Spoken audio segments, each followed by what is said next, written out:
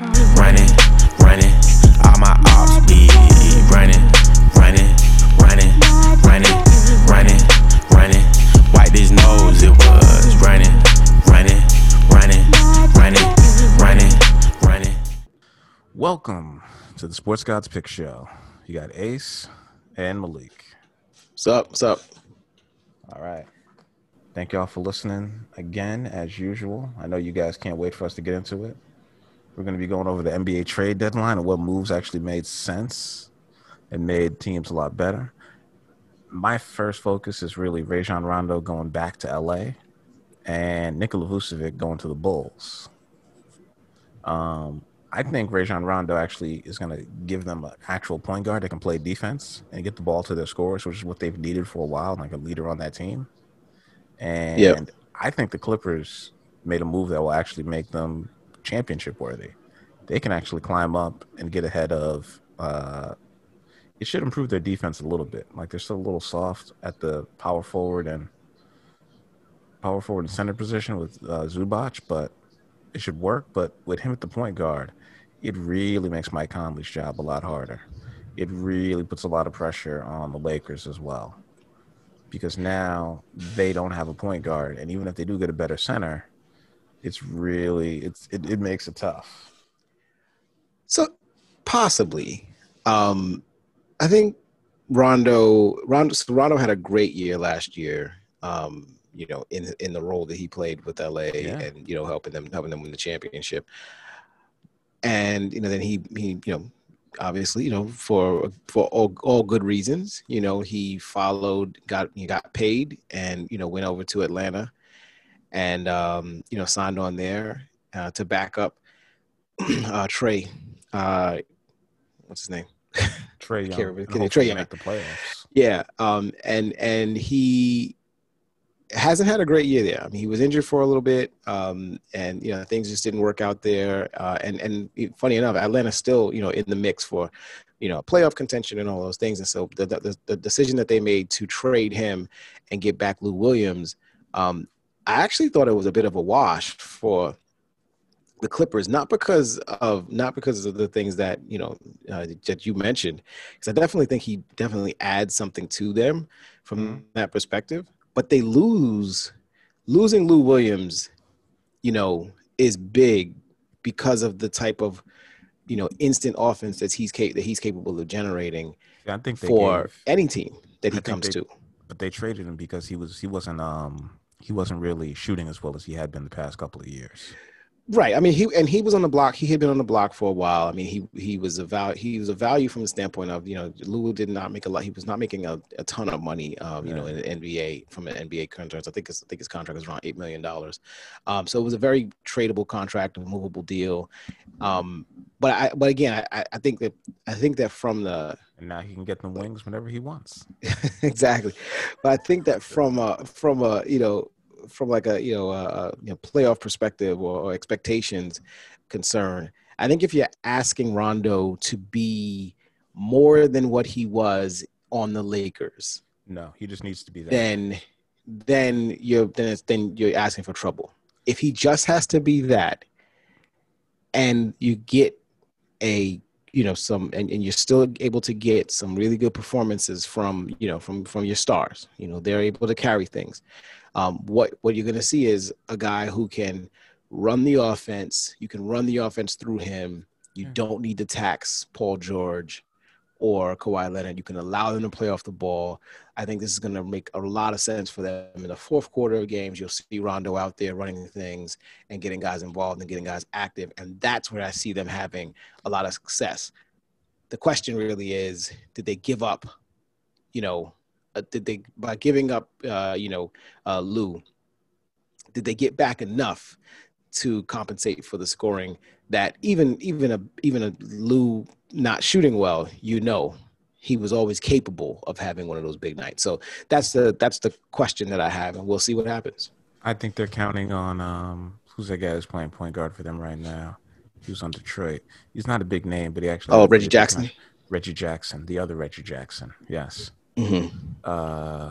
Yeah, he can score, right? He can fill it up and not pass. That's it. That's perfect. just keep shooting, it won't be a problem, right? So if he could just do that, then it's not an issue. Yeah. So if all he has to do is kick it out and let these other guys shoot, which is exactly kind of, well, actually not what Kyle Lowry did. Kyle Lowry ran the tempo and he could score as well.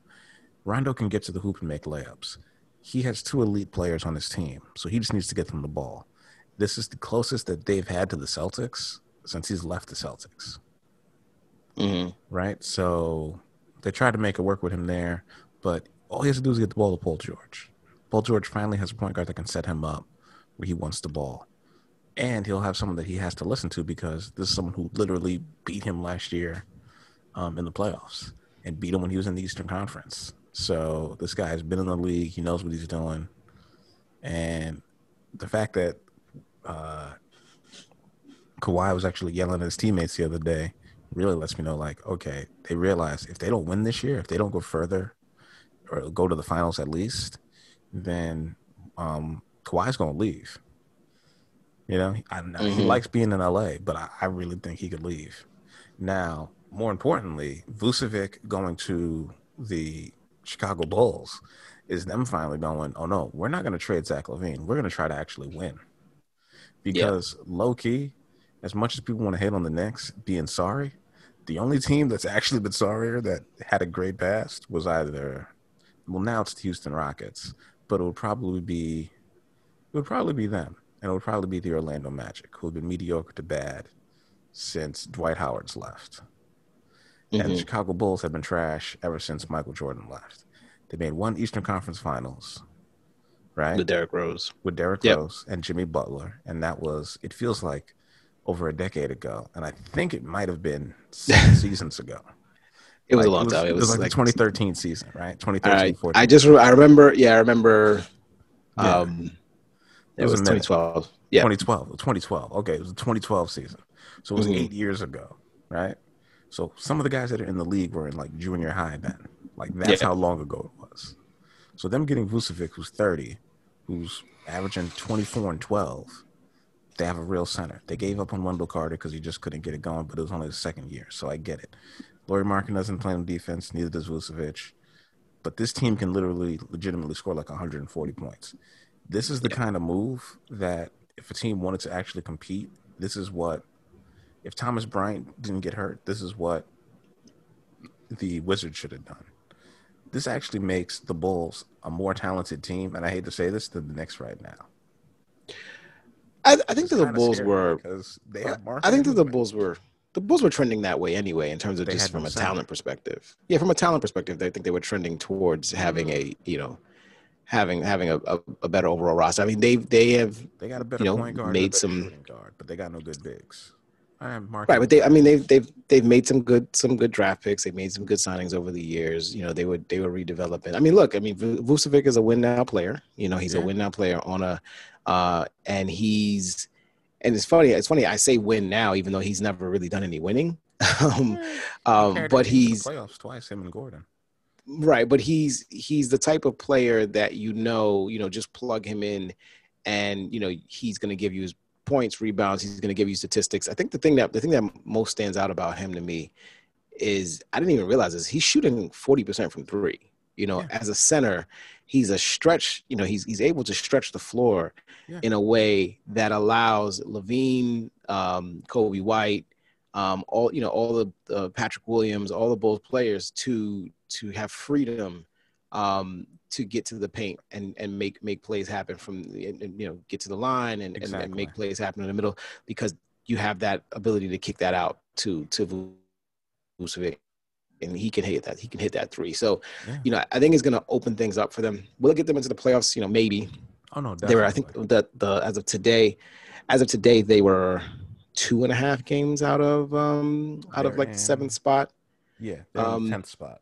Yeah, so they're close, right? And so this is a type of move where, like you said, you make this move because you believe that he's a missing piece to help get you into, say the top 6, which would allow you to, not have to be a part of the play-in and avoid that hell situation. So yeah, I think this is a good move for them. Bulls getting themselves back into the playoffs. I would love to see what it means from a cap perspective for them, because clearly they're paying a lot of money to. No, because that's how they got rid of Otto Porter. That's why he was part of the deal. Right, but I'm saying, Levine's coming up in terms of free agency soon. They're gonna have to figure out what they're gonna do with him. That's not a problem. Marketing, so I mean, I think marketing's a restricted free agent soon as well. Mm-hmm. So you've got some decisions to make as far as like just the roster composition, and obviously, I don't think this team I don't think this team is better than Brooklyn, right? So you're not saying this is a championship team, but it's a team that's definitely going to be interesting to see how they form in the next year or two. And because in the Eastern Conference, it's basically the top three teams. It's Philadelphia, who's 31-13, who's beating the Lakers as we speak, right, in the fourth quarter. Mm-hmm. They've won 31 games. There's only two teams in the NBA. No LeBron, no Davis. It's going to happen. That's true. There's only two teams that have won 30 games. The Utah Jazz at 32-11 and the Philadelphia Sixers at 31-13, right? Everyone else is close. Oh, no. And Brooklyn, who's 30-15, right? Right. Everyone else has won 29 games. Milwaukee's in third because they've lost less games, in second because they've lost less games than Brooklyn. After that, the next closest team in the East is Charlotte, who's 22-21, which is basically the same winning percentage as the Knicks, who are 23-22. Mm-hmm. The Chicago Bulls are 19-24. All it takes from any team from basically Cleveland all the way up until Atlanta, who's exactly at 500 at 22-22, is in the sixth spot. You go on a 3-game winning streak, and all the rest of the second half games are going to be against these teams, depending on who Chicago has to play. If they're basically playing all of their division, they get to play Indiana. They get to play Cleveland. They get to play Detroit. And if they can win all those games, they're in. But they also have to play Milwaukee. The problem is, even though he's a stretch four, he just does a better job of it than Brook Lopez does. Brook Lopez is shooting like 37% from three. Vucevic can basically make this the fourth best team in the East, which is kind of amazing considering that Chicago is in the 10th spot, or at the very least have them qualify. Boston got Evan Fournier, which is supposed to be a replacement for Gordon Hayward, and he'll probably play just as well for a lot less money. And, Boston is in the 8th spot, and they lost last night. And everyone was healthy, meaning Kemba Walker played, and they still lost. Marcus Smart is back, and they still lost. So with them having, the fact that the Boston Celtics are behind the Knicks and the Atlanta Hawks is kind of mind-boggling to me. And they only made that small trade. And they traded away their backup power forward or center. Daniel Tice. He wasn't starting at center for them. They've been starting Tristan Thompson. They were starting at Tristan the Thompson. 5. In the 5. And then they've had what's the other kid, Robert Williams, backing him up. Robert Williams. It was like a second round pick, even though they have Taco Fall, but I guess he's never going to see the court. Which kind of makes them interesting from a betting perspective, because every time I've picked the Celtics, they've really only covered 1 out of the 6 weeks that we've been doing this. Which is kind of crazy to me. And Oladipo, now speaking of the Western Conference, you want to talk about that? Yeah, so Oladipo goes back east. The Rockets finally let go of him and send him over to the Miami Heat, which was interesting just because I remember reading or hearing Adrian Wojnarowski on ESPN talking about how Oladipo to the Heat had been a topic of conversation for years. There was mutual interest between both sides for a while, and Oladipo had been trying to make his way to get to Miami. And so the fact that, Houston and Miami made a deal to do that, and Miami was also able to make that deal without having to give up, really, their young core, any of their young core, was actually pretty shocking. Again, I don't know that it makes them better than Brooklyn or better than Philly, but definitely, opens some eyes and shows that, Riley and those boys can still make things happen. I think the most interesting one in the West, you touched on the Rondo to the Clippers. I think the most interesting one in the West to me is Aaron Gordon going to the Nuggets. And part of the reason is I was reading an article on The Athletic, which was kind of touching on the trade, And if you looked at the lineup or the roster, the starting five roster of the Denver Nuggets, what you had was obviously you have Nikola Jokic, who's playing, MVP level basketball at this point in time. You have Jamal Murray, who's fantastic scoring guard that can light it up at any given moment. Michael Porter Jr., who wish the Knicks would have taken a gamble on him. Understood why they didn't. Obviously, understood why most teams didn't. Banking on his injury history and stuff like that. But you have him now playing at a level that most did not expect him to get at, and most expect him to actually now at this point, because he's healthy, expect him to even blossom even further. And at the 4 spot before this trade, your starting power forward was an aging and not as effective. Exactly. You're like, and I can't believe he's still in the NBA. Yeah. And so Paul Millsap, was a player that was there. And again, just at this point in his career, was just not a, premier starting player on a championship caliber team. No. It just wasn't it. Right.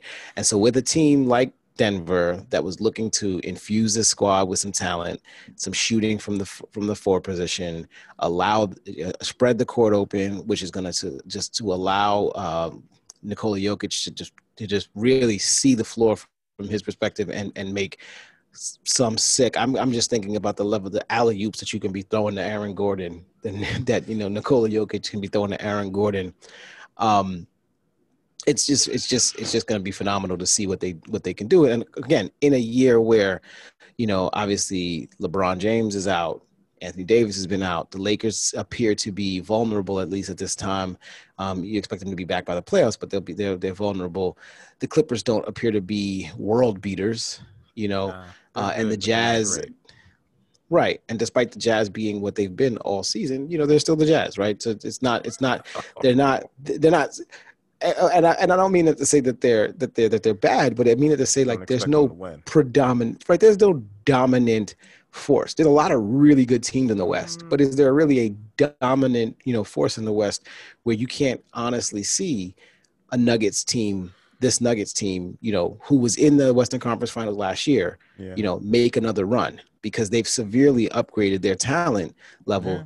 And now you put Paul Millsap on the bench, and maybe with, at him, giving you 20 minutes a game coming off the bench, his role now becomes something that's more, fitting to his talent level at this point in his career. So I think this is just a win-win for them from so many perspectives. And they really didn't have to give up much because Gary Harris has been on the trading block literally for the last 2 years. So I was, I made the decision on who their lead guard was going to be. So yeah. Yeah. So I really think this is just going to mean a lot for them, once Gordon gets acclimated. And then the other one, just real quick, defense as well too. Right. Yeah, and so getting JaVale McGee to come in, and JaVale was having a good year on Cleveland, despite being on Cleveland, he was having a good year as well. And then the other one, I will say, the other one was. That was just an interesting one because as a Knicks fan, I was kind of hoping that we would figure out a way to get him, was the Portland Trail Blazers picking up Powell from the Raptors. I know. Norman Powell from the Raptors, who was having an amazing year, who was having the best year of his career, is averaging 20 points a game on Toronto, who was not playing well, but still, this is a team that was in the championship 2 years ago and had been a perennial playoff team for a very long time. Yeah.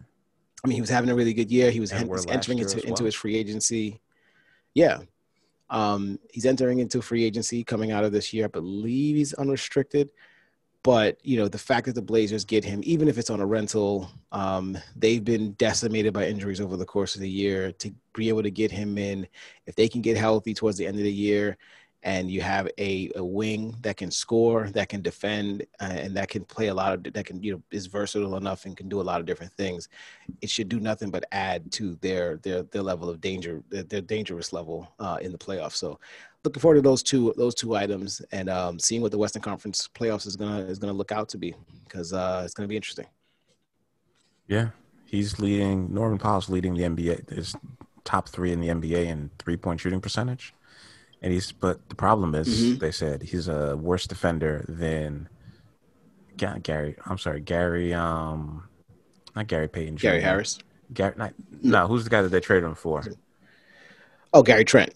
Gary Trent Jr. Yeah. Gary Trent. No Jr. Yeah. It's just Gary Trent. No, it's Jr. Right.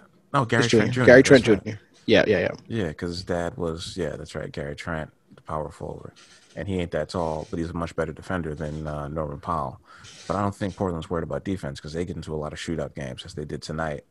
And they came back and ended up beating the Heat by 3 points, which seemed kind of like a miracle. But they ended up fouling Dame on the three-point line as usual, even though Adebayo was having an amazing game. Had like 4 or 5 blocks and even a couple steals on him, like 17 and 15 rebounds. So, yeah, it changed that up. It definitely makes the Heat better because they were having a terrible season. The fact that the Heat were behind the Knicks and they were in the NBA Finals last year is kind of amazing to me. The Sixers seemed to be the team to catch, even though they traded their backup center. I forgot who they traded for. I think it was a different point guard they got, right? Oh, yeah, they traded to get George Hill. George Hill. Which I guess they just wanted a better point guard or backup point guard to Shake Milton. So it kind of lets them know that he should be a steadying presence, and they want more veterans around these guys. So they have someone else who could step out and hit a three if Ben Simmons, just refuses to shoot. Although he actually took one in the game right now, even though he's missed it. They're giving LA the business. Schroeder and Montrezl Harrell can't carry this team. So if they don't get Davis back, I don't know what's going to happen because it's rumored that he may actually have a partially torn Achilles tendon, which is why he's been out with calf tightness. Mm-hmm.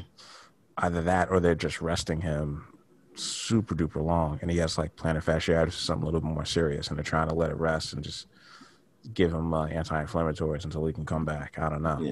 Yeah. Now, moving on to our next topic, which was our final 4 picks.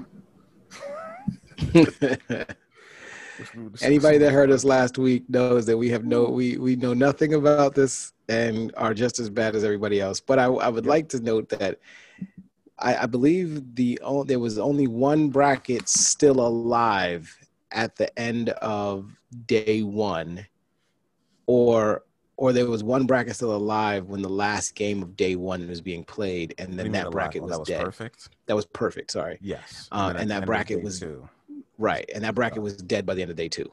Yes. So by Saturday it was over. It was so I don't feel too bad because everybody's bracket's destroyed. Shout out to North Texas for ruining my South bracket. Because they took out Purdue in the first round, which kind of shocked me. I thought Villanova could lose, but they won without their point guard. They won 2 games without their point guard. And shout out to, who the hell is that? Oral Roberts, who everybody seems to love these Cinderellas, but don't let Oral Roberts win in the Sweet 16 over Arkansas. No one will be watching that game.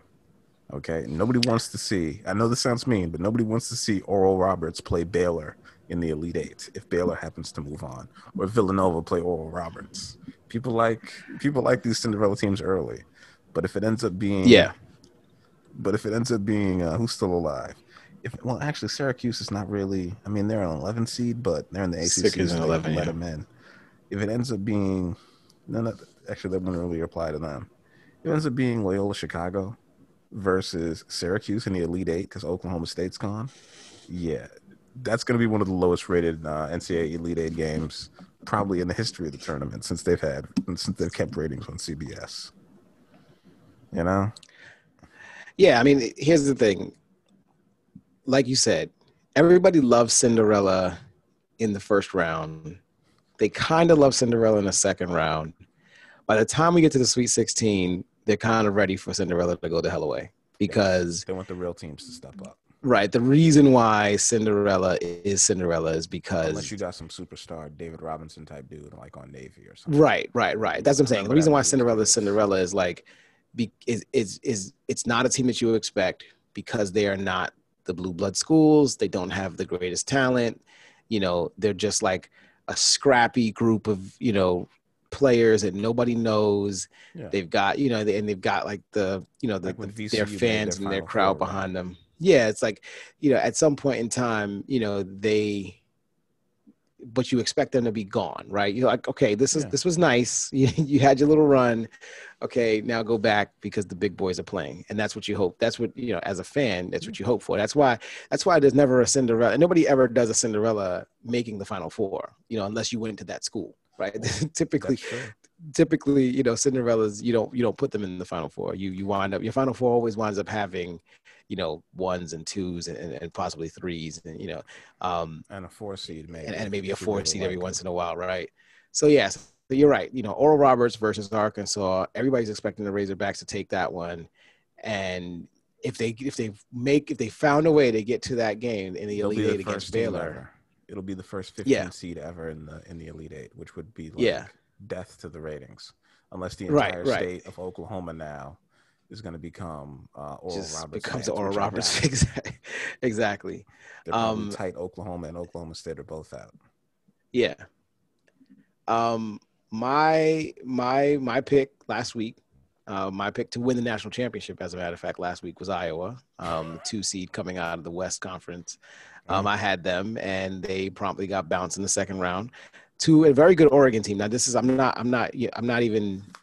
can't even like Oregon did what they did, but I'm saying here, I'm calling this out, that I think I would have beat Oregon if Oregon would have had to play VCU, because they would have been tired of some sort. They didn't have to play VCU because of the whole COVID situation. So they didn't have to play a game. They didn't have to play a game. Wow. So they were fresh going into that game against Iowa, and they scored 95 points in that game. They are the highest scoring team. Yeah. They had the highest output of any team in the entire tournament thus far. Yeah, that's hard to do.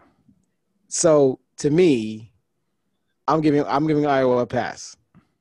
Okay? I'm giving Iowa a pass. All right. Well, they beat Grand Canyon, so they did part of their job. Yeah. I mean, listen, my team that I had winning the whole thing was 3 of my Final Four are gone, right? Mm-hmm. Okay, 2 of them lost in the first round. So Purdue lost to North Texas, and Texas lost to Abilene Christian. Shaka Smart is looking to get fired. I thought he was going to win because this team jumped out to a 10-1 record first 11 games, and I was like, "Oh, this is crazy. They might only play 22 games. They could be, they could be 18-2. This is crazy. They're going to win the Big 12. They came close to winning the Big 12 this year, but you lose to Abilene Christian. You didn't even lose to the best team in Texas. You're supposed to be the best team in the state of Texas, and you lose to Abilene Christian." And I'm like, how is this? Because the guys who play for Texas have played these guys at Abilene Christian before, because they're all from that state, and they've beaten them, probably in high school, probably in AAU runs, and y'all lose to them. Yep. So it's like, that kind of shocked me. Yeah. And then on top of that, Oklahoma State losing to Oregon State. All right. It's Oregon State won the Pac-12 tournament, so clearly, they're better than I thought. So I'm not so shocked at that one. But Purdue losing to North Texas, losing to a Sun Belt school. Sun Belt. It was North Texas Conference USA. I think that's CUSA, actually. Conference USA. The new Conference USA, which is basically the old Sun Belt. Because all the Conference USA schools that were any good were Marquette, were Louisville, Cincinnati, and they've all moved on to the American, the Big East, and like real conferences. So they lose to North Texas, which is kind of a football school, if anything, not really a basketball school. Their first tournament win ever, which is kind of shocking. So it's like, obviously, like you said at the beginning of this, I don't know what I'm doing. So if you believe in West Virginia, who I think moved on, right? They're in the Sweet 16. If you picked Houston, hey, I guess they're good money. I actually put $10 on Texas to win just to win the East region, because they were plus 650. I guess I should have put that on Alabama or FSU, because I have all those teams in the Sweet 16. So who knows? And maybe the Zags will just pull off the perfect season. Yeah, maybe it's looking like it's trending that way. Actually, West Virginia's out. West Virginia was bumped by Syracuse, so Syracuse is actually in the Sweet 16. Yeah. Shout out to Michigan, though. I mean, I think all of us had Michigan being the first 1 seed out, and possibly to LSU. what possibly to LSU. I think I had them losing to LSU in the second round. I might have had them losing to Florida State in the Sweet 16. I think I had them going here. Yeah, that's But obviously they were the school that a lot of people had doubts about because of their injury situations. And so the fact that they're still standing, and obviously, again, still a 1 seed for a reason. So shout out to Juwan Howard and what he's doing with that team. One more win and you're in the Elite Eight, and that's this is his first year coaching a team, right? Right. Exactly. Yeah, first year coaching a team. He had to basically win the Big 12 regular season. He has them in the Sweet 16. Indiana just fired their coach. Ohio State got knocked out in the first round. So you're pretty much the man, right? Yeah, he does this one more time. He takes them to the Final Four. He might be coaching the Detroit Pistons next year. I think with Juwan Howard takes this Michigan team, takes Michigan to the Final Four. Yeah. He should walk into the athletic complex of Michigan and take a seat at Jim Harbaugh's desk and say, "This is now mine. Look at me. Look at me. You should give me. I'm the captain now. I'm the captain now. I want the office. I want the corner office. I want the staff. Put him in my quarters, and I get to sit here because I win things. I'm the guy that wins. He's the other guy." Wow. Well, yeah, he did beat Ohio State. I mean, it doesn't mean as much as in football to them, but it means something. Exactly. Basketball is important to them. Let's not pretend. He gets them to the Final Four. He will have earned two Final Four banners for the school as a player and one as a coach, which is pretty amazing. Exactly. So, exactly. Big ups to him. And also shout out to the Mobley brothers of USC, putting the work on Kansas, who may not be back in the tournament for a while after this whole NCAA investigation gets going, but they were beating the brakes off of them. I had to cut on that game just to see what these dudes were doing, and they were basically doing whatever they wanted. Yeah. And Evan Mobley is supposed to be a top 3 or 4 pick in the NBA, and now I see why. Yeah, absolutely. Dribble, shoot, move with the ball, without the ball. Maybe I didn't underestimate how deep this draft was going to be, but the top 4 guys are going to be talented. So I see why Orlando traded away their whole team to try to tank it out, which they very well can do. It's either going to be them or Detroit with the number 1 overall pick. I mean, no disrespect. Hey, look, Orlando's ownership watched Cade Cunningham and looked at the rest of their roster and said, "Yeah, we don't want any of you. Y'all gotta go." Terrence Ross gets to stay, but everybody who wants you, we're trading them. Exactly. 2 first-round picks from Vucevic. It's why wouldn't we do this? That is true. You can't be mediocre forever. And Aaron Gordon was like, "This ain't working out." They were like, "Yeah, it's not working out. You've been hurt. You're not playing that well. Go to Denver. Go hang out there. You go win." Absolutely. Bye. Yeah. So I don't blame them. I still got the Zags in my Final Four, as does 98% of America. So there was my picks. Had you listened to the Ken Pom ratings, though, I had Gonzaga, Baylor, Michigan, and Illinois all making it, which are all 1 seeds. But he did actually predict Houston going as far as they did, and also Syracuse going as far as they did, if you went by his predictions. And Alabama should be making it to the Elite Eight, although Iowa is gone. And he had USC going to the Sweet 16 as well.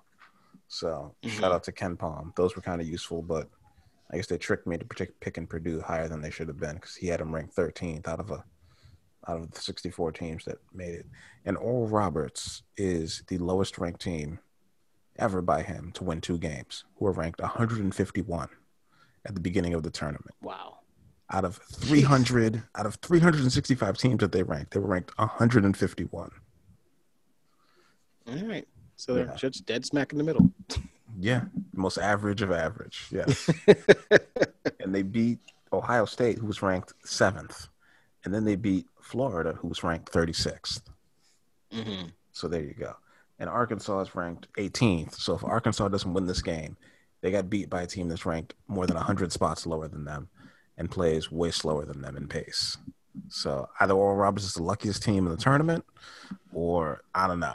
Maybe them giant prayer hands are working out there in Tulsa for them. Who knows? All right. Moving on. We have. I'm going to recap. Oh wait, I didn't put that on there, or did I delete it? What happened? Oh, you got to be kidding me. Oh, okay. I didn't copy our season records. So our season records so far, because a few people have missed a couple weeks, but I've made all my picks. I'm just copying it over to the next page, so we can all be looking at the same thing. Okay. Mm-hmm. On the season, we should have picked 46 games so far. I am 30-16 and 10-5 on my best bets. Last week, I did terrible, going 3-7 out of the 10 games and 0-3. Both me and Malik. Somehow Ant went 3-0 in his picks. He picked the Pistons, he picked the Warriors, and he picked the Blazers. Malik went 1-9 out of his 10 picks and is 11-17 on the season. That is correct. 1-9. I went 3-7. Hilarious. And Anthony went just being contrarian, just going against you or me, just whatever he felt like. It. He went 4-6 and went 3-0 on his best bets. Amazing. Hilarious. And on the season, I'm 3-6. He's 4-2, and you're 10-5 in your best bets. Yeah, it's interesting because like I said, basketball is to me. I've always found basketball to be tougher just because of the ability, the ability to turn, a 5 point deficit to a 3-point win. Like it's in a very short span of time, right? Yeah. It's just really, really difficult to do, which is why I typically don't tend to bet on basketball, but I do like to pick it. So let's do it. I do tend to bet on NBA games, and I don't always do so good. In college, I've done better. Like I think you were mentioning the ESPN pointed out, like if you put $100 on those 4 teams, you got $15,000 or something. That because Oral Roberts wasn't supposed to win.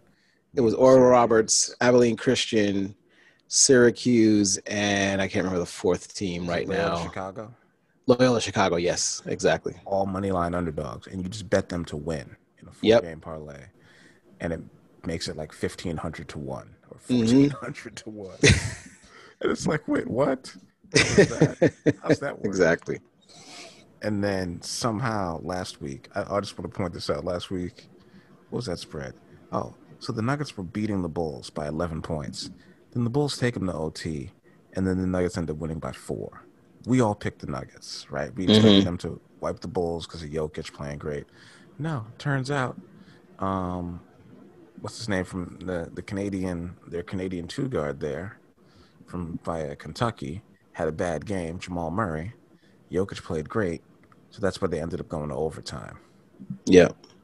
So games like that may be won now going into the future. The Suns covered barely by beating the Timberwolves by 12 points. Had to win by 10.5. That was one of the few wins. Oh, wait, you had 2 wins last week. I take that back because we all won that Suns bet because the Suns actually won. I missed the game. So you went 2-8. I apologize. And I went 4-6. No. And Anthony went 5-5. No harm taken there. No harm well, there. I want to give you your second win. It all counts. It all does count. Yes, I'll take it. So we're not as bad at this as I thought. So, and then also the Jazz somehow couldn't hold off the mighty Toronto Raptors playing in Tampa and ended up beating them by 3 when they were playing on the road. And the Nets lost to said Orlando Magic, who traded everyone away. And I'd like to point out James Harden and Kyrie Irving both played in that game, and they still lost. By 8 to the Orlando Magic. Yeah, and if you listen to, I specifically remember all of the crap, all the trash we threw on Orlando when we were talking about that game. So I'm guessing that they heard. To visit, I'm guessing that somebody on that team heard what we said and said, clearly the sports gods don't believe in us. So that just means we got to go out and win and win big and spank Brooklyn. Like we got to go out and spank Brooklyn. And so, it's just hilarious. So they took some pride, but they traded away 3 of their top 3 scorers.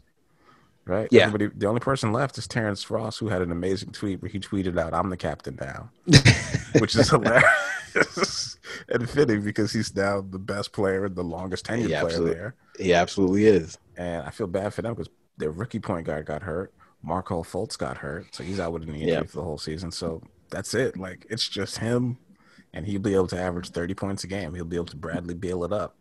Yeah. And just do this thing. Although Beal not playing so great this year as much as he was earlier in the year, so it is what it is. So yeah, I'm not as bad as I thought. I am I'm 31-15, and Malik's 12-16. 12-16. 11-13 now. I'll take it. This is my day. This is my time to make the run. I'm gonna make my run this week. Suns are a solid team. They've been covering a lot of games. The Sun and the Pacers have been coming through for people. You know, and luckily I took the Magic because I just didn't think that the Nets were going to beat them by that much. I thought they would take it easy, and apparently they did. So I guess I just knew. But what makes it interesting this week, we have 11 games on Friday. I think it's because they had a lot less games on Wednesday this week. Mm-hmm. And the ESPN games are the Bucks at the Celtics, who they just showed yesterday, right? So they have a lot of, this is weird scheduling this year. The teams are playing each other 2 games in a row. 2 games in a row, yeah. The Knicks just played the Wizards in a back-to-back. Yeah. Well, the Knicks played the Wizards 2 times in the Garden. So they played the Knicks they played each other on Tuesday in the Garden, and they played again on Thursday night, which is when we're recording this, in the Garden. It's just weird. It was just a weird. So I was wondering, like, did the Wizards go home? Like you had a day off. So did you go back home, or did you just stay in New York for the day? I figured they would just stay in New York. Like, I figured that too. But I mean, it's unfortunate. You know, COVID New York is just different from regular New York. So yeah, but it's also COVID DC. Like, yeah, but it's home, right? It's like you could go back home to your, and it's 4 hours away. So it's not like you didn't have to. It's like you. That's true. It's not like you're across the country, right? The bus could have taken them back, and they could have came back. Yeah. So it's interesting. So okay. That's a good point. Well, the Bucks are playing the Celtics, I think, back-to-back in the same city. They're playing them in Milwaukee again. They beat the Celtics. They covered – I don't know if they covered that spread, but they have to win by 6. The Bucks didn't make any trades, I don't think. They did trade for earlier last week. They traded for PJ Tucker. They traded with Houston. He still hasn't played a game for them, has he? No, he hasn't played yet. I don't know if he's coming off of injury or not, but he hasn't yet played for them. So they're working him back into the mix. And the Celtics had Evan Fournier, who should be ready to go for them. And he may actually end up starting at a small forward for them, which will work out quite nicely. Gives them a little bit more size and some shooting. And the Nets have none of their starters healthy. Hopefully James Harden's going to play tomorrow. They're going to be in Detroit playing the Pistons. And even though none of their superstars are playing, are guaranteed to play, they're still a 5-point favorite to win that game. Yep. And I'm trying to figure out how that works, because Jeremy Grant might be able to win this game by himself. But if Harden plays, I got to give it to the Nets. But I don't know. I still want to pick the Pistons, but I think I put the Nets on the sheet, because if Harden plays, I just expect them to win. DeAndre Jordan's good enough. Joe Harris is good enough. They have enough guys on that team who actually they need to get used to playing without their superstars, and I think it'll make them a better team. Just with Harden alone, though, he makes enough passes to make the team great, and he can actually get like 13 or 14 assists pretty much with anybody. Maybe I've been underrating him as a point guard, but it works, and it works for this team. You know, the way Nash has been coaching him, it actually worked out, so who knows? The Pistons are just trying to lose them all so they can get either Evan Mobley or Cade Cunningham. They're clearly going to be the worst team in the league, so I'm taking the Nets on that one. What about you? Yeah. I don't want to take the Nets. I think for the same reason that you said, like with Harden being out, I don't want to, because with Harden being out and with Harden's a game time decision, so that's what makes you nervous about this. Right. If there's a potential for Harden to be out, there's also the potential for, and we already know Kyrie's out. We already know KD's out. He's so still celebrating his birthday, Kyrie. Exactly.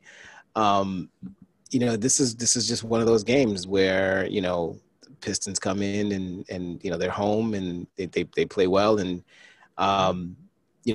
they keep it close or they win the game outright. Because against a depleted Nets team that did not add people at the trade deadline that, people thought that they may have been active in the trade deadline and they really weren't. Maybe they'll be more active in the buyout market, when certain names like, Andre Drummond become available. Maybe that's some players they go after, or Otto Porter, guys like that they can get on a minimum. But right now they're still not, the team that they need to be in terms of, being complete. They just don't have it yet. And so the Pistons, being on the road against the Pistons and being a favorite when you're potentially down all three of the superstars that you've spent money and assets to acquire, just, makes it feel really, really, really sticky for me. I'm going to take the Pistons here. All right. I've talked myself into it. I'm going to take the Pistons here, and I'm going to, hope for. Think they can win? You think they can win outright? I think they can cover. 170. I think they can cover. Okay. Win by 2. I think they can definitely cover. Lose by 2, lose by 3. Lose in a one possession type of situation. Right.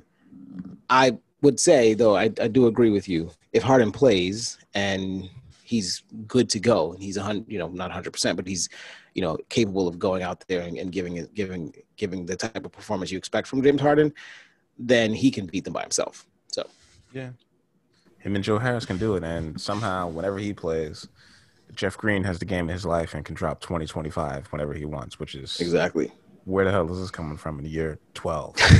Exactly. Bucks, Celtics. Celtics added Evan Fournier. The Bucks added, I don't know who. Oh, PJ Tucker. Just said PJ Tucker. Yeah. So with that being said, I'm going to take the Celtics getting 6 on the road. The last time they played, Giannis didn't have a great game. Neither did Marcus Smart. So I think he'll shoot better. He's going to play better defense. This is important for the Celtics because they were expected to actually be a championship team. And Danny Ainge added Evan Fournier, and people were clowning him on Twitter. Everybody in Boston was kind of upset. They were like, are you serious? You didn't get us a big? You traded Daniel Tice and got nothing. Not LaMarcus Aldridge, not Andre Drummond, none of that. Now, I don't know if they can convince Andre Drummond to come and play in Boston, but if they can, that makes this a much better team. They're saying Drummond's deciding whether or not he's going to play between, I think it's not the Sixers, but it is the Eastern Conference team, but I'm just trying to remember which one. It's either the Nets or the Clippers. He's deciding between playing for. I think the Lakers might also be in there as well if he wants to go and ring chase and show why he should be getting $25 million a year still. But with Blake Griffin joining the Nets and actually playing in a couple of games, I might change it. So I'm switching my pick to the Celtics. I think they're going to cover this. They might actually be able to win this game. And I think they're just going to play the same team back-to-back. It's hard to lose by that much in a row. Yeah. So I'm going to take the Celtics. And they're also plus 200 on the money line if you think they're just going to win outright. But I'm going to take them with the points. I'm going to take the Celtics too. So you mentioned these two teams have just played each other. In that game, Milwaukee won by 2 points, 121-119. Yeah. And that was a game where Giannis actually did not play well. He only had 13 points, 8 boards, 7 assists. I mean, he filled up the stat sheet in other areas, but he did not have a great shooting night. And that team was carried by the likes of Chris Middleton, Brook Lopez, Dante DiVincenzo, and even Bobby Portis, got in 21 points off the bench. So the team was, obviously held up by the sum of their parts.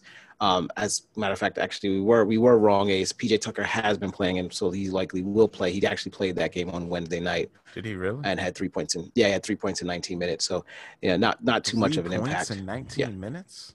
Yeah, so not too much of an impact. So that, obviously they're probably bringing him along. But that's about what he was playing in Houston. Yeah, well, in Houston he was motivated. But but I say all that to say that I feel like Boston, with their two stud all-star players, Kemba Walker getting a little healthier every time he gets out there, and the other complement of guys that they have. Again, like you said, they should either win or at the very least cover. And so we'll go ahead and take the Celtics. We'll double up on that and take the Celtics to cover with the 6. So I'm not going to pick them to win either outright. I wouldn't pick them on money line, even though that's a nice number, nice round 200. But I will go ahead and take the Celtics, take the points. All right. Next up, we got, and that game's going to be on ESPN if anybody actually wants to check it out nationally. So easy to watch. Yep. Next game is going to be the Suns at the Raptors. So Phoenix is going down to Tampa to play them.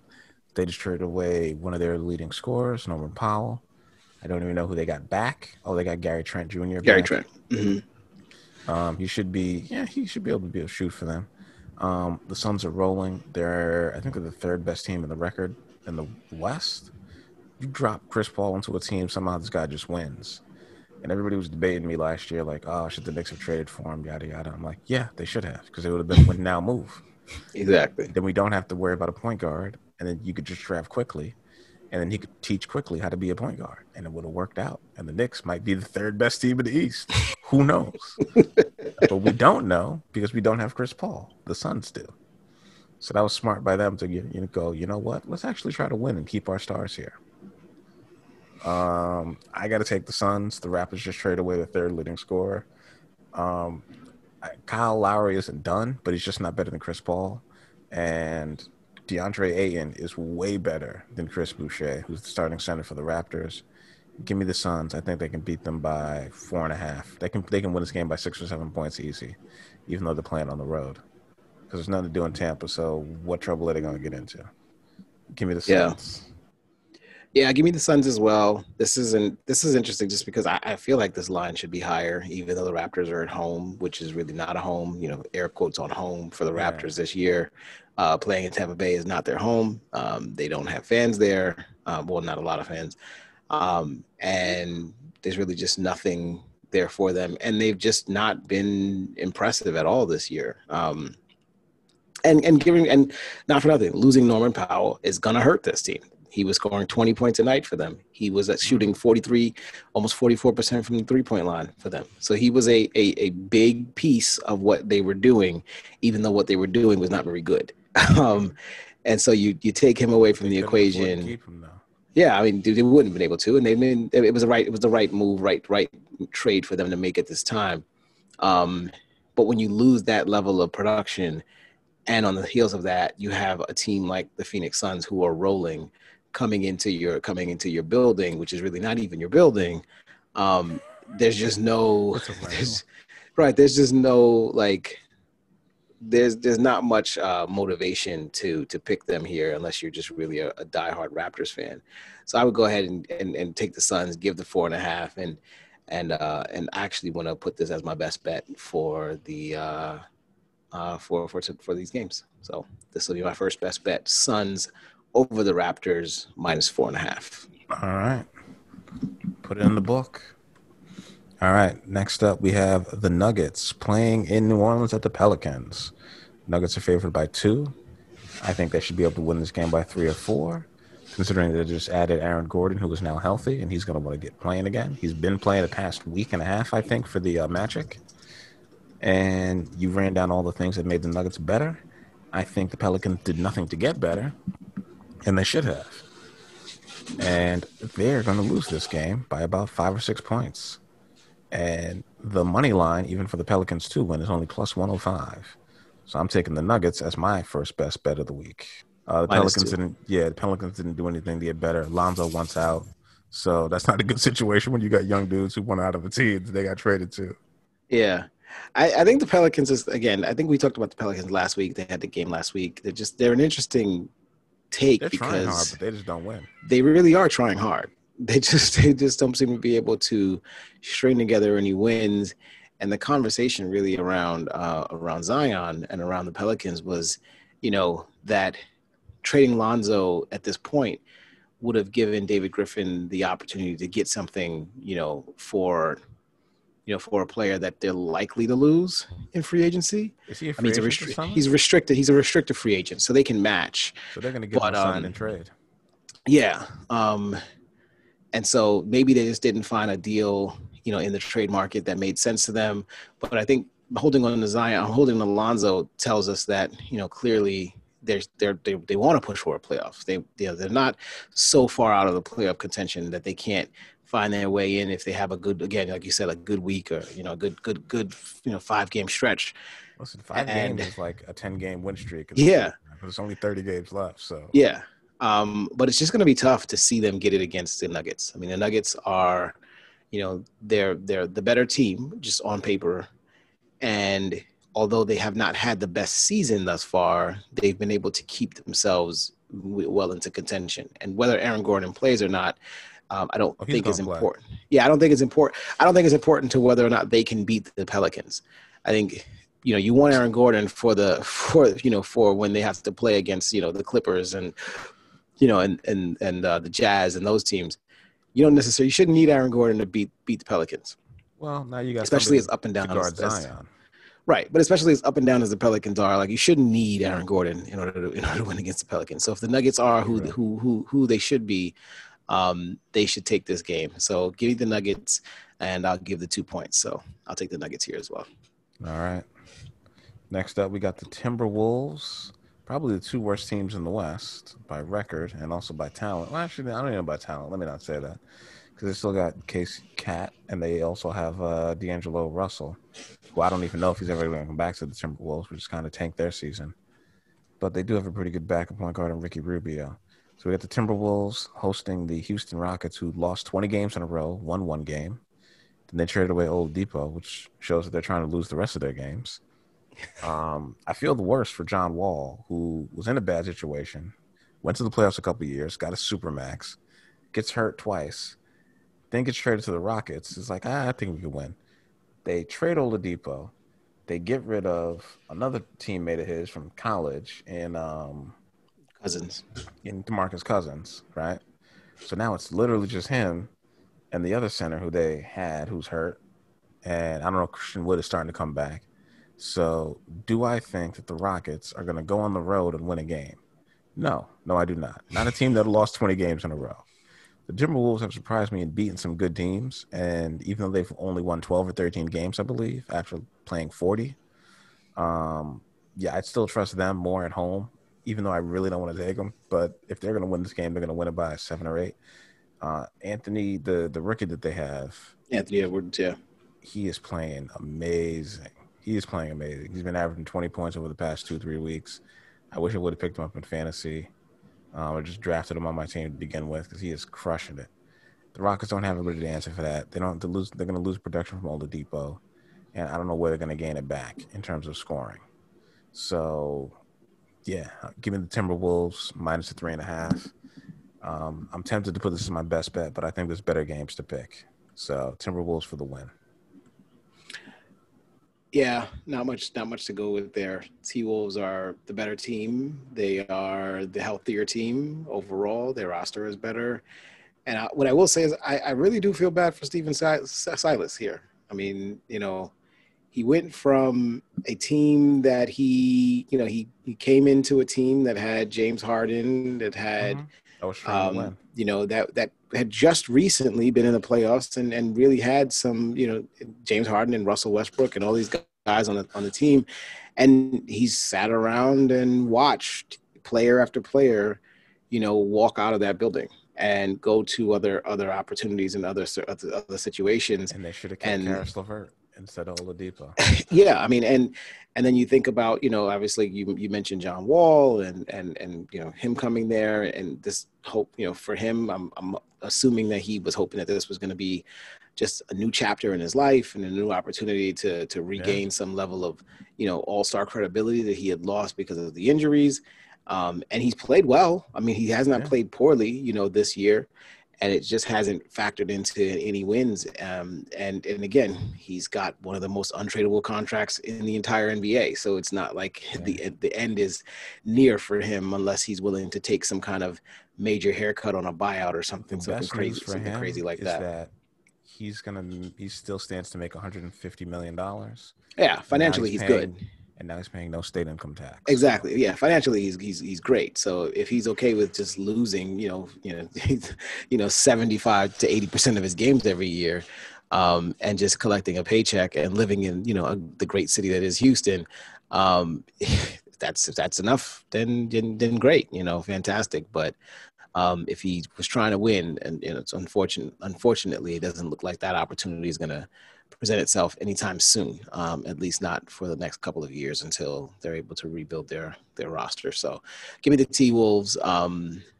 and I'll take them to cover the 3.5 points. It's just interesting that a team that's lost 20 in a row That's how is bad only the Timberwolves are. is only getting 3.5 points on the road. That tells you what people think about the Minnesota Timberwolves and what they're capable of They doing. traded their second leading scorer. Exactly.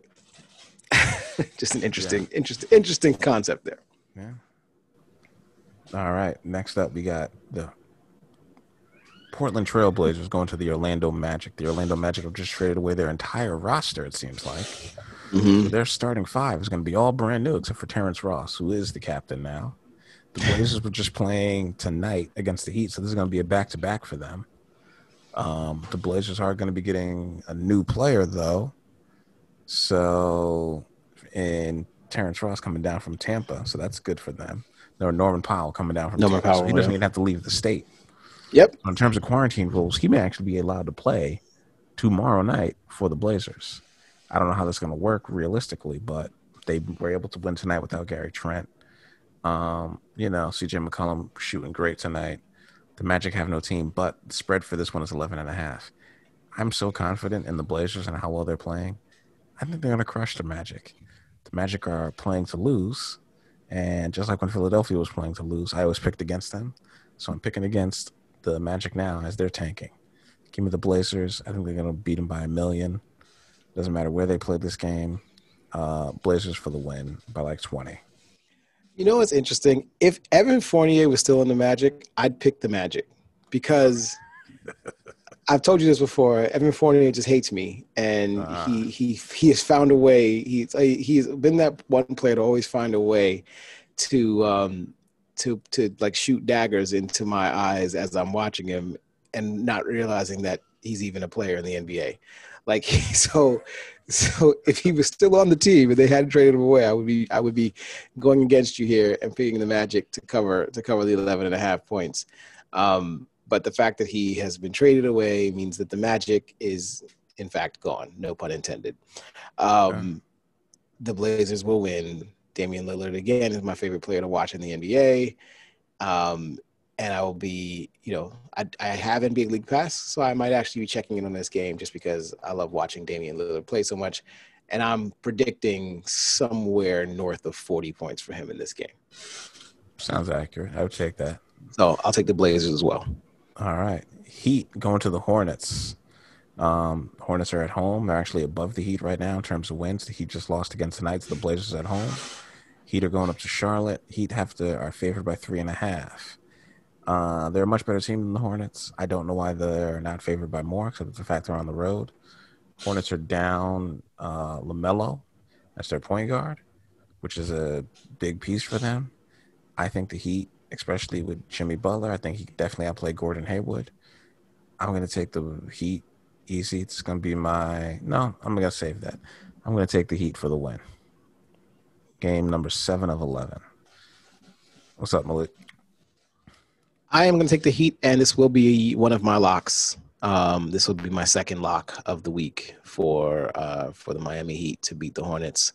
Look, the Heat are a team that understands the levity of the situation. They understand that they need to turn it up. It's time to actually turn things up, and it's time to get back into the swing of things because they don't want to fall too far in the playoffs seeding and put themselves in a situation where they've got to play the likes of Brooklyn or Philadelphia in the second round. If you can hold off on having to deal with that 1-2 punch until later on you get yourselves into the conference finals.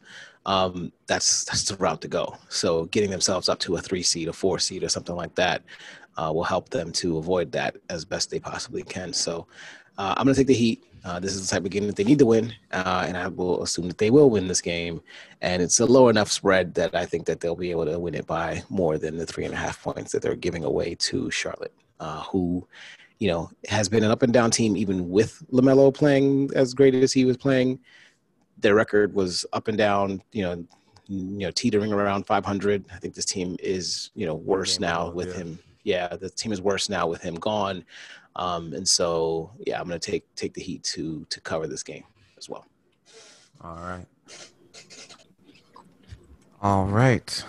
Now, the next game, we got the Mavs at visiting with the Pacers visiting. Mavs are giving up 4.5 at home. Pacers did not make any moves, even though there was talk of trading basically everyone on the team. There was talk of trading. I guess they don't really believe in this bunch as they've kind of underperformed this year. But the Mavs have everybody back, and they have everybody back healthy. I'm going to be taking the Mavericks at home. Oh, actually, no. Scratch that. I'm picking against the Mavs because I'm just still not really believing in them. Give me the Pacers getting 4.5 on the road. And, yeah, moving on. It's game number 8. The weird 8:30 game in Dallas. Yeah, I'm going to go the other way here. I'm going to take the Mavs to cover at home. Like you said, the Mavs are getting healthy. Carlisle's a really good coach. And they did trade for JJ Redick. They traded with the Pelicans to get JJ Redick. Guy who hasn't played all year. All right. I don't know if he's going to play in the game, if he's going to be available, but adding another shooter to their roster can only help them to be more competitive towards the end of the year. Luka's playing amazing basketball. Kristaps seems to be at the very least healthy for now. Mm-hmm. And that just bodes well for a team like the Mavericks who need contributions from all their key players to maintain and continue to move up the ladder in the Western Conference. So this is the type of game that they have to win, and they have to win it pretty convincingly, because the Pacers are not a great team, but they are a team that is very, very scrappy and will surprise you if you don't if you let up on them. So this is, again, not feeling great about this. This is not going to be one of my picks. I mean, one of my best bets. But I will take the Mavs to go contrarian to you and hopefully make up some ground against you in the long run. So give me the Mavs and give the 4.5. All right. And the only reason I'm picking the Pacers is because I think it's just enough that this can end up being like a 2-point win for the Mavs somehow, and the Pacers will end up covering. Next game, we got the Jazz hosting the Memphis Grizzlies. The Jazz are laying 10.5 points. They really do not believe in the Grizzlies to win this game at all, as they are plus 425 on the money line just to win. I'm going to take, that seems like a lot, but the Jazz are really rolling and the Grizzlies are pretty terrible. Talk of John Morant being as good as he was. No, seriously, like Mike Conley's really changed the whole complexion of this team, and that trade has made a big difference for them, getting rid of Rubio and bringing him in. Do I think they can blow him out? They should be able to blow them out, but will they win? I'm taking the Jazz on this one. I'm not even going to talk myself out of it. The Jazz are going to win. Jonas Valanciunas has played pretty well for the Grizzlies. He's been putting up some good numbers. He's been leading to some wins, but not a lot of good wins over good teams. Give me the Jazz. I think they should win this, and they should probably win this by 12 or 13. They seem to cover a lot of their games. In the last 5 against the spread, they've been pretty solid, so I'll take the Jazz. Yeah, I don't know what the number has been like for the Jazz or the Grizzlies in the last against the spread in the last few games. But because this is a 10.5 point spread, I'm going to go with the Grizz. I think the Grizz are a talented enough team to keep themselves and to keep pace with the Jazz. And I don't think that there is a reason to believe that John Morant and this squad can't, at the very least, keep it close enough to not lose by, 10, 11 points, 11 plus points. So I'm going to take the Grizz. Again, this is a pick against ace type of situation where just trying to make up some ground against my brethren here. Really, I'm just trying to beat out Anthony. I don't like being behind him in any category. And since he's not picking this week, I think I have a pretty good shot at doing that since I'm only one game behind him. So again, I'll take the Grizz. I'll take the 10.5 points, and I will. I think I might even lay some money on this one just because it feels like a game that's a little bit too aggressively spread across. So I would actually lay some money on the Grizz here just to see if I can cash in on a big John Morant night. Last two games they've played, the Jazz have won by 25 points or more. Against the Grizzlies, you mean, or just in Just general? point that out.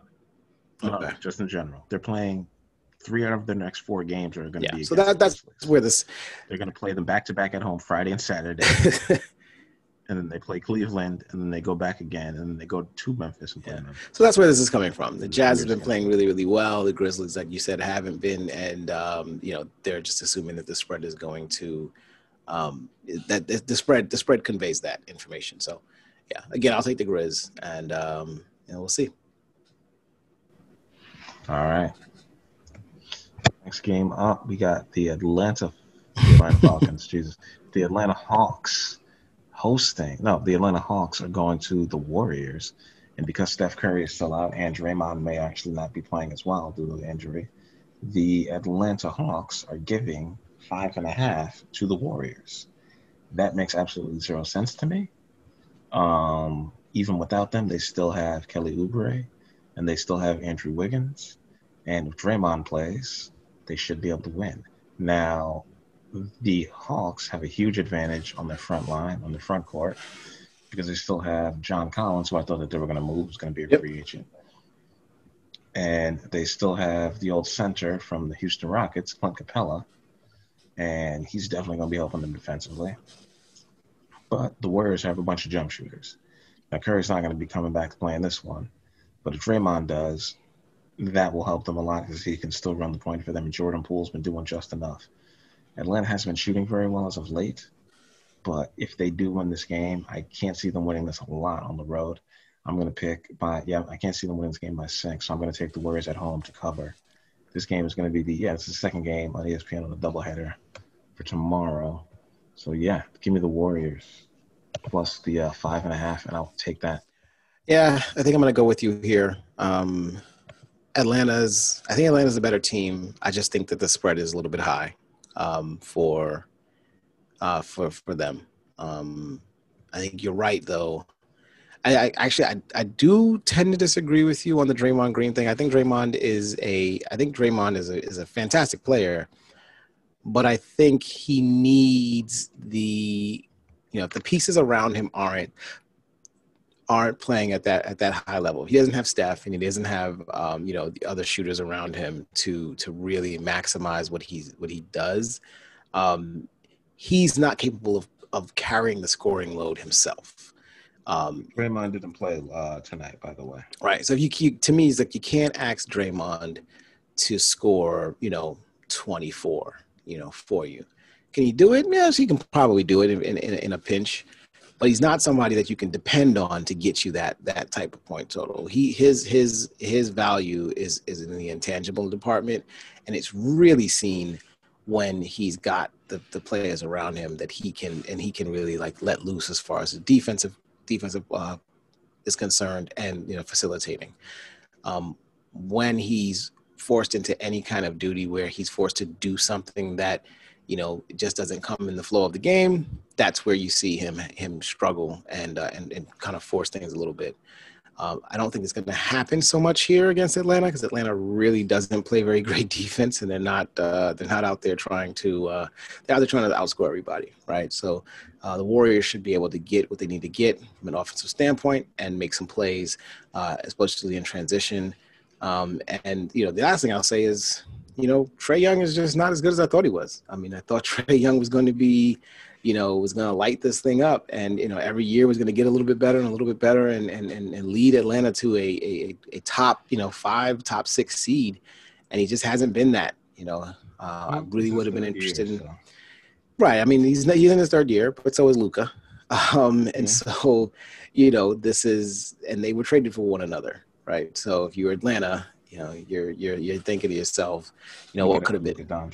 You could have really had Luka, and you chose Trae. But let's see where that lands in the next 2 years and see how people feel about this trade. I think Mavericks feel pretty good at this point. But again, I'll go with the Warriors. I'll take the points and see what happens tomorrow evening with that. All right. Final game of the night, the 10:30 game, which is kind of weird because clearly they don't even want people in LA or Cleveland to be watching this one. Because if you're staying up in 10:30 to watch the Cavs play the Lakers, God Without bless you, because LeBron. LeBron ain't playing. Yeah, without Exactly. LeBron. LeBron's not watching this game. LeBron's not. Well, I think LeBron has to be at the game. I'm not even He sure. has to be at the game, but he's probably not going to be watching very much. He's just gonna be there with his eyes closed, sunglasses on. He's gonna be sleeping. Wearing a suit. That'd be hilarious. I would love to see that. It's light work. They got this. I ain't even need to play. Come on now. The Cavs have two really good guards. Darius Garland and Colin Sexton are still healthy. The Lakers just barely lost by about 5 or 6 points, I think, tonight to a team without LeBron. To the Sixers, who only had Ben Simmons. Danny Green hit them up for 8 out of 12 threes tonight. So the back-to-back might get to them, but they should be able to beat the Cavs. This is going to be my third lock of the week. If they don't beat the Cavs by 6 points, they're not trying. I know the Cavs have Jared Allen. He hasn't been playing great as of late, but I think the Lakers are going to want to rebound and want to beat a bad team in the Cavs who aren't really playing for much, aren't really trying to play for much. I wouldn't say they're intentionally tanking because they're trying to build for the future, because that's the whole point of them getting Jared Allen. But, yeah, I just don't see them having enough to beat this team, especially as the Cavs are in the 12th spot in the East. And I get that the Lakers won most of these games with LeBron and AD, but a 28-16 team without your two best players should still be able to beat a 17-27 team, without a backup center, because now they've lost JaVale McGee. Although there is a little bit of revenge factor here with Larry Nance Jr. coming back to LA to play against the team that drafted him.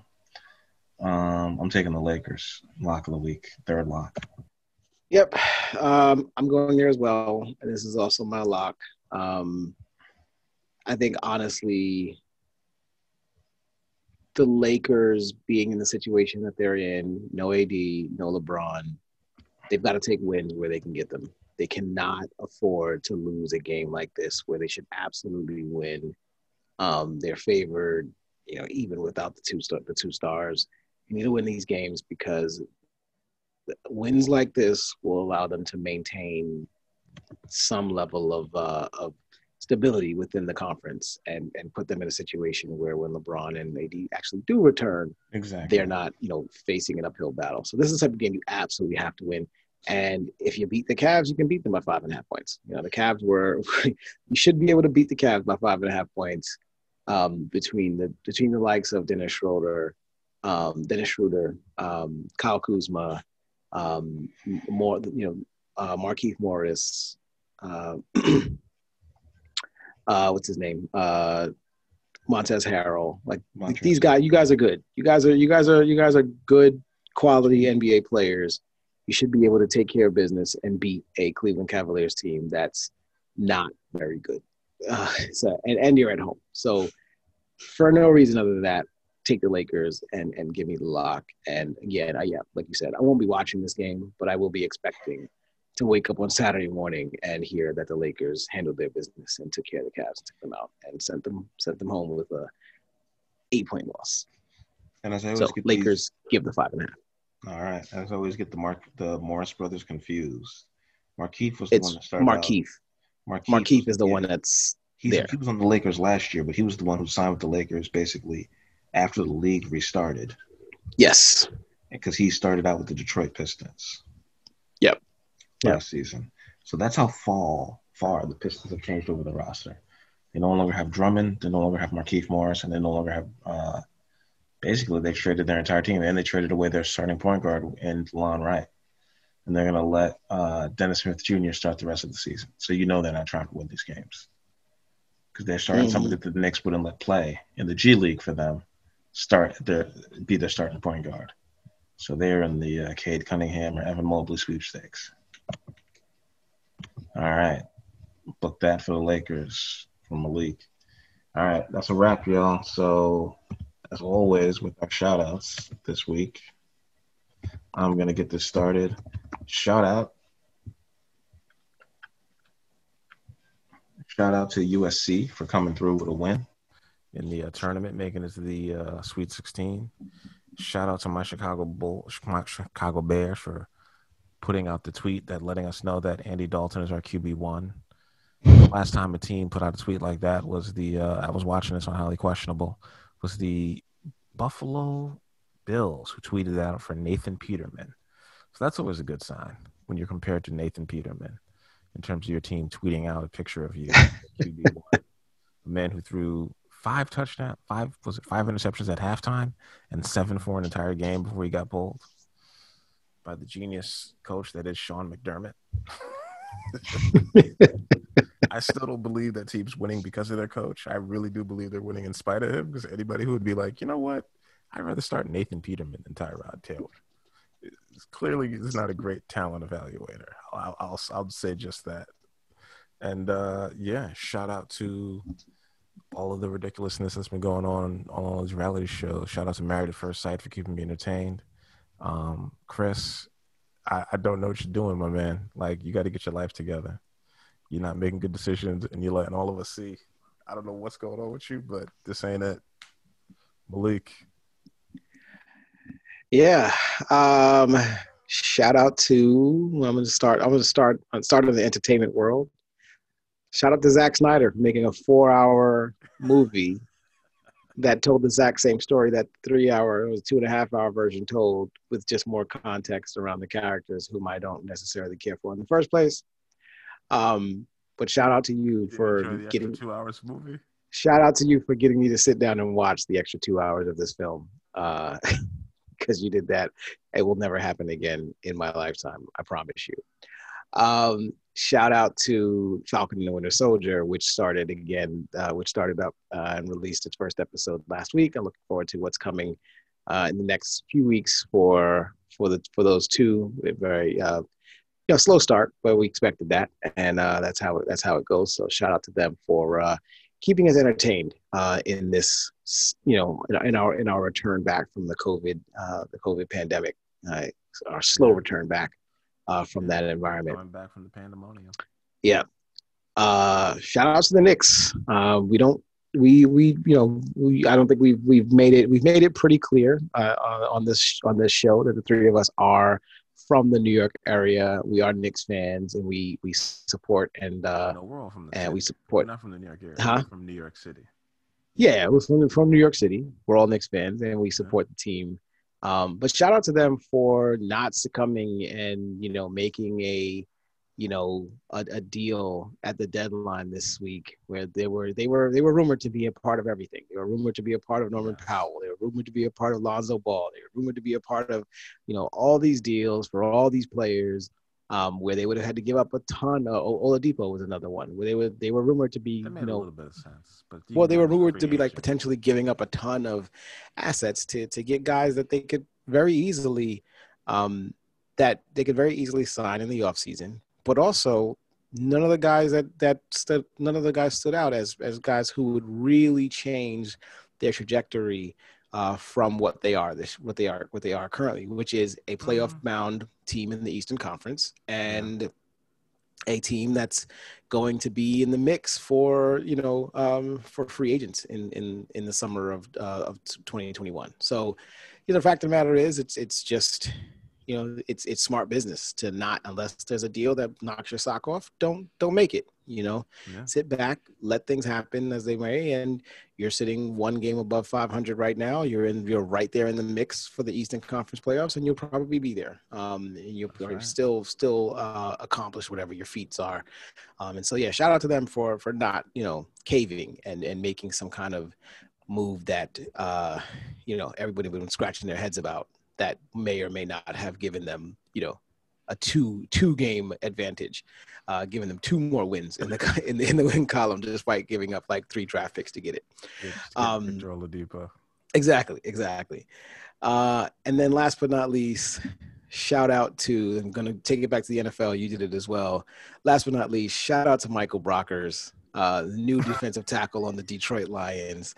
I knew you were going to talk about this. Probably one of my favorite stories of the last couple of months. The Detroit Lions, you guys may remember, the Detroit Lions made a trade back in, I want to say February. They traded Matt Stafford to the Los Angeles Rams to acquire Jared Goff. And in a announcement to, in his press conference, talking about the trade, Michael Brockers said that this acquisition of Matt Stafford was a step up for the Rams. And, he said it, stated it, said it with his chest out, that this team was going to be great because they got to step up in talent. Michael Brockers was just traded to the Detroit Lions a week ago and has now had to backtrack. And the first person he called, shout out to him, because the first person he called was Jared Goff to apologize for what he said Did he to actually? him. Yeah, he called Jared and he apologized. And Jared, just let that rock. Like, what's good? What's Goff going to do? Like I definitely would have. I definitely would have. I'd have said, dude, he's better than you. Okay, Stafford is better than you, and it was a step up. I did feel that. That doesn't mean I don't plan on winning. I'm playing with you and playing well. They got to the Super Bowl together. That's cold. That is cold. Look, he backtracked the statement. He made amends with his quarterback, but shout out to him for recognizing that you done messed up and and recognizing that you have no control over this, my brother. Yeah. Don't say anything. Just stay PC and do what my man Marshawn Lynch does. Say nothing. Just show up so you don't get fined. Stop talking. Stop talking. Don't hit send. Chill out. And you'll be much better for it. So shout out to you, man. I hope you do well in Detroit. Again, I'm rooting for you. So that's it. And shout out to Kyle Fuller, even though he got cut from the Bears so they could save some money. You played great for us, and I appreciate watching you every Sunday for the past 6 or 7 seasons while you were there. You earned that money, and it's too bad you didn't get to see the end of it. I will say that these NFL players be working super hard and never see the last year of their deal. It's wild to me. Yeah, really and then somebody tweeted out today that Tom Brady is the first Tampa Bay Buccaneers quarterback ever to sign a second contract with the team. Amazing. Yes. And I'm like, wait a second. You had Testaverde, you had Doug Williams, you had Brad Johnson, you had Trent Dilfer, you had all these people. And I just realized, oh yeah, that's right. Jameis Winston is gone. Jeff Garcia is gone. That means you've never had a quarterback worth re-signing. This team's been in existence since 1976. They've never signed a contract. Like, even the Bears have signed guys to 2-year contract. Like, Cutler came back and signed another contract. Jim McMahon got a second contract. I wouldn't be shocked if Andy Dalton got a second contract after this year, depending on how well it goes. Seriously. Like, this is a guy who won 11 games with Cincinnati. He can't win 11 games with Chicago. I can see it. That's the craziest thing I've ever heard in my life. But we're going to end this. Peace out to all of our fans who are listening to us. I appreciate it. Appreciate all the love on Twitter. And follow us on Twitter, follow us on Facebook, and listen to us on Podcast Addict, TuneIn Radio, and Google Podcasts, where you can find us. Peace. Peace out.